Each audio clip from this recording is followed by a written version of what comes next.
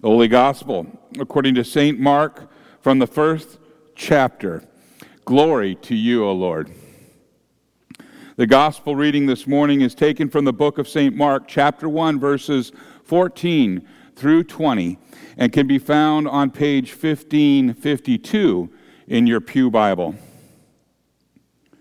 Mark 1, 14 through 20. After John was put in prison, Jesus went into Galilee, proclaiming the good news of God. He said, "The time has come. The kingdom of God has come near. Repent and believe the good news." As Jesus walked beside the Sea of Galilee, he saw Simon and his brother Andrew casting a net into the lake, for they were fishermen. He said, "Come, follow me, and I will send you out to fish for people." At once they left their nets and they followed him. When he had gone a little farther, he saw James, son of Zebedee, and his brother John in a boat, preparing their nets. And without delay he called them, and they left their father Zebedee in the boat with the hired men, and they followed him. This is the gospel of the Lord. Praise to you, O Christ. You may be seated.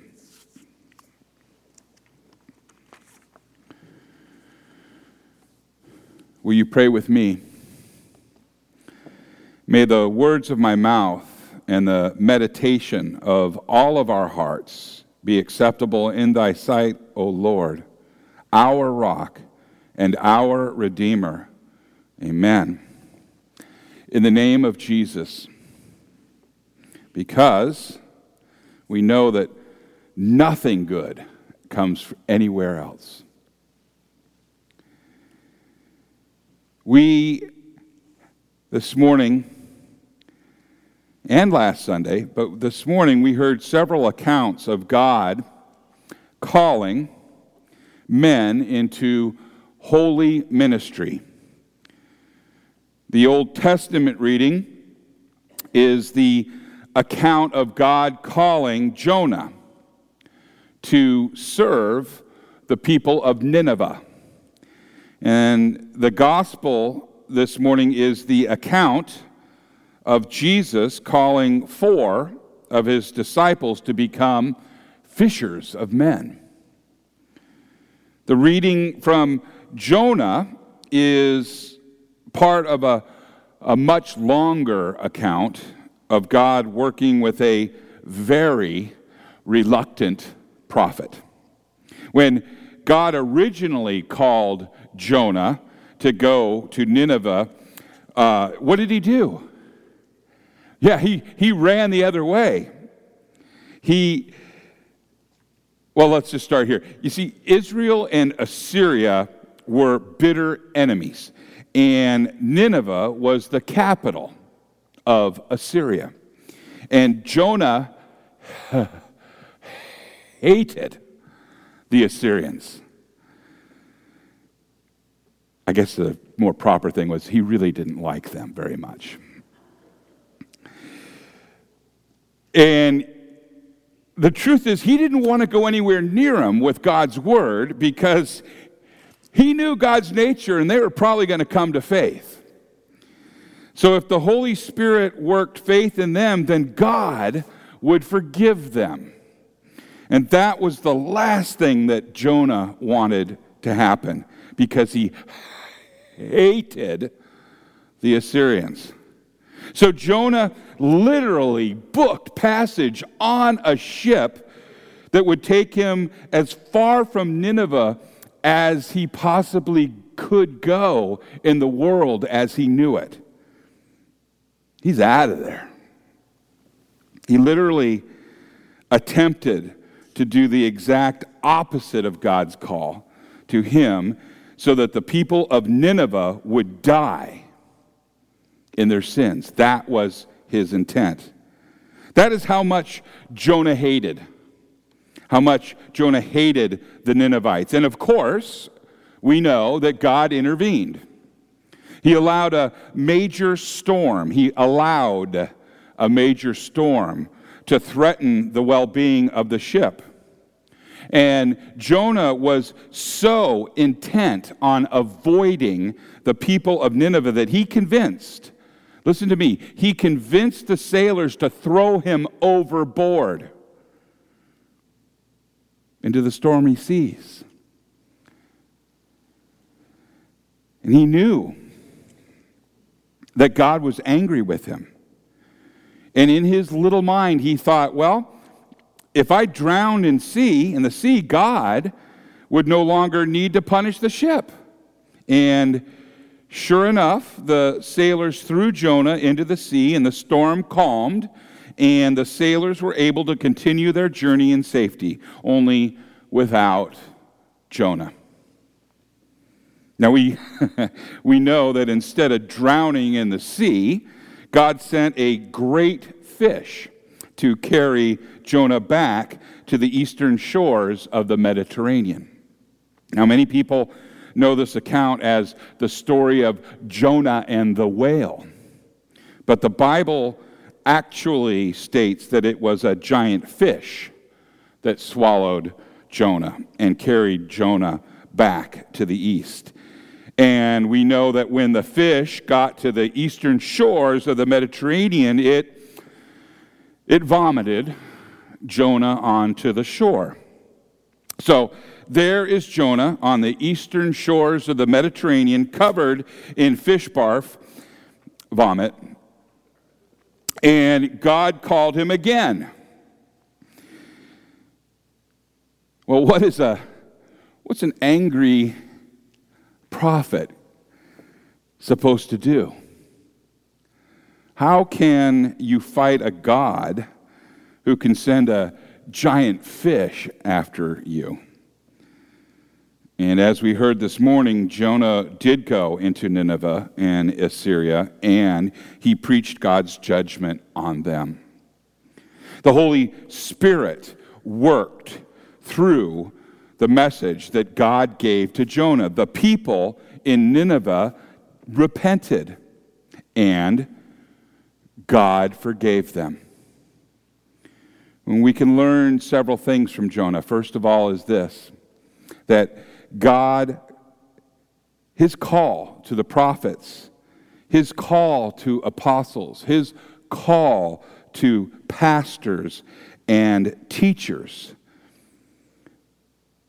they are sinners, just like every one of us, just like everyone else. And second, what we can learn is that the most hate-filled thing that a servant of God can do is to keep God's word to himself. Jonah hated the Assyrians, and so he determined not to share God's message with them. And then finally we learn that God's message is a blessing to us, even if the messenger is not. The message of God was a blessing of forgiveness, even from the hate-filled mouth of Jonah. And just as he had called Jonah to proclaim his message to Nineveh, Jesus also called men to witness the saving work of his perfect life, his sacrificial death, and his resurrection from the dead. And not only were these men called to witness this work, but they were also called to proclaim his work to the world. We know that as Jesus preached, he also called disciples to follow him in Mark 1:16 through 20, passing alongside, the Sea of Galilee, he saw Simon and Andrew, the brother of Simon, casting a net into the sea, for they were fishermen. And Jesus said to them, "Follow me. I will make you become fishers of men." And immediately they left their nets and followed him. And going on a little further, he saw James, the son of Zebedee, and John, his brother, who were in their boats. They were mending the nets. And immediately he called them, and they left their father Zebedee in the boat with the hired servants, and they followed him. Now these 4 men and the others that Jesus chose were not full of hatred like Jonah was, but they all had their individual and unique weaknesses, didn't they? As we follow Jesus in his ministry, we will see the men fail again and again. Jesus will teach them, but they will often fail to understand what Jesus said. And while Jesus will proclaim the kingdom of God, they will often argue. We get to see it. They'll argue which one of them is the greatest. They will walk with, they will eat with, they will hear God in the flesh, but they will focus on their own concerns instead. And even so, they will be the ones who proclaim God's kingdom after Jesus ascended back to the Father. And again, we learn that God's called prophets, God's called apostles, God's called pastors and teachers are sinners, just like everyone else. In fact, it sometimes seems as though God goes out of his way to choose the most unlikely, the unlikely candidates to proclaim his message. And as the Lord said to Paul in 2 Corinthians 12, verse 9, "My grace is sufficient for you, for my power is made perfect in weakness." It is the message. It is the message, not the messenger, who is important. And Martin Luther said, after the Reformation got underway, he said, "I did nothing. The Word did everything." Amen? Nothing has really changed over the centuries. God still calls the most unlikely men to proclaim his kingdom, to proclaim Christ and him crucified. But how can God take sinful, wounded men and make them bearers of eternal life? Why would he do such a thing? Well, here's the thing. If he created a special kind of person for ministry, could you relate to your pastor? Or could he relate to you if he was special? Look, we share together a life of ups and downs and questions and of doubts and fears. It's true, right? It's a life of sin that we all share. But we share something greater than those things. We share the message of eternal life. When we sing it, the words of Peter, "Hallelujah, Lord, to whom shall we go?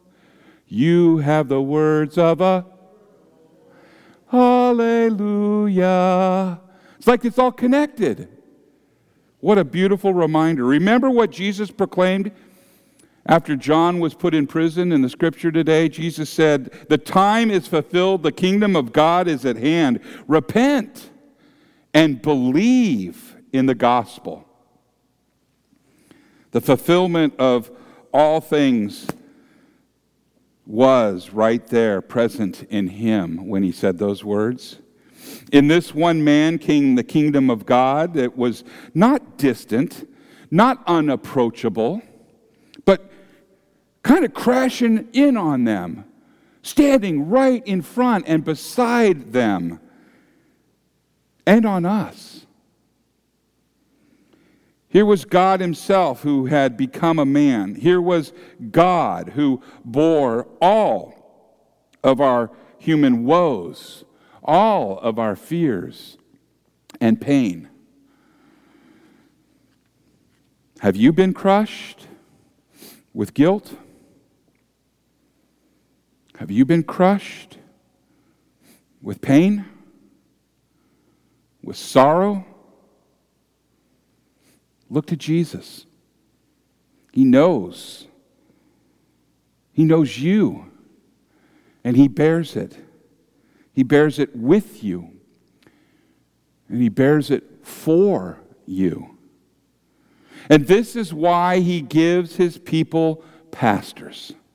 When God seems distant, here is a man who shares your humanity and speaks for the one who has redeemed the world, including you. He stands in the place of Christ, bringing the ear of Christ in confession and the heart of Christ in absolution.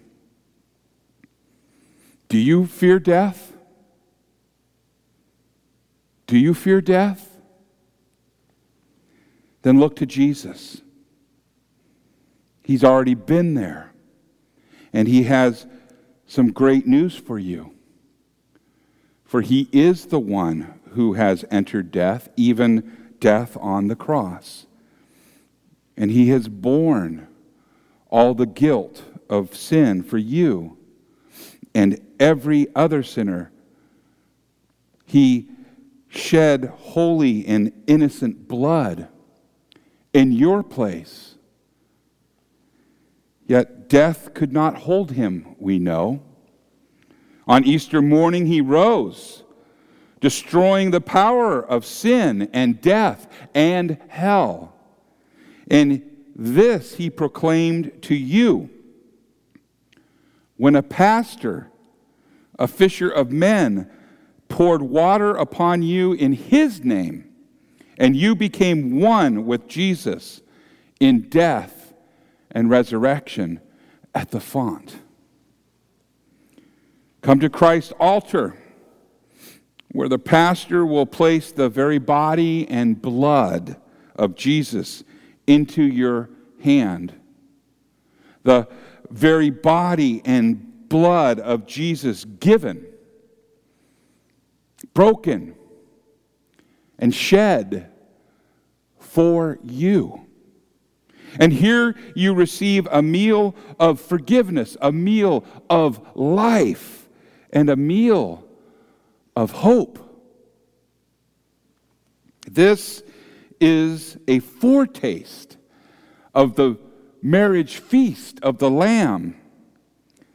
And here is the kingdom of God that's not distant, but breaking into your moment in time, in this time, in just a few minutes.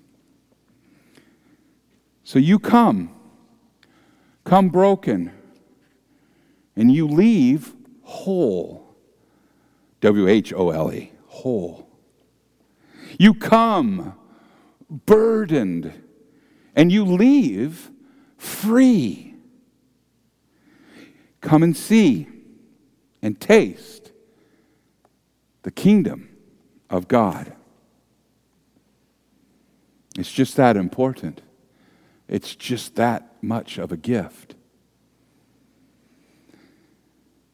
So God called Jonah to minister to a congregation that Jonah hated.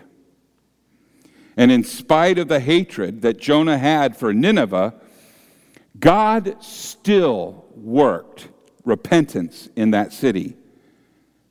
And the people of Nineveh received the forgiveness of sin. And in spite of the failures of the apostles, Christ still sent them to proclaim repentance and forgiveness of sins in the name and the word of the Lord grew as a result. He made them into fishers of men. And God still calls sinful men into ministry today. And in spite of their shortcomings, the Christ that they proclaim still forgives sins and proclaims eternal life through their mouths. And their hands still give out the body and the blood of Christ, given and shed for the forgiveness of sins. And it's not them, but the message of Jesus that they proclaim that is important. And what is that message? In Jesus' words, the time is fulfilled. The kingdom of God is at hand. Repent and believe in the gospel. In the name of Jesus, amen.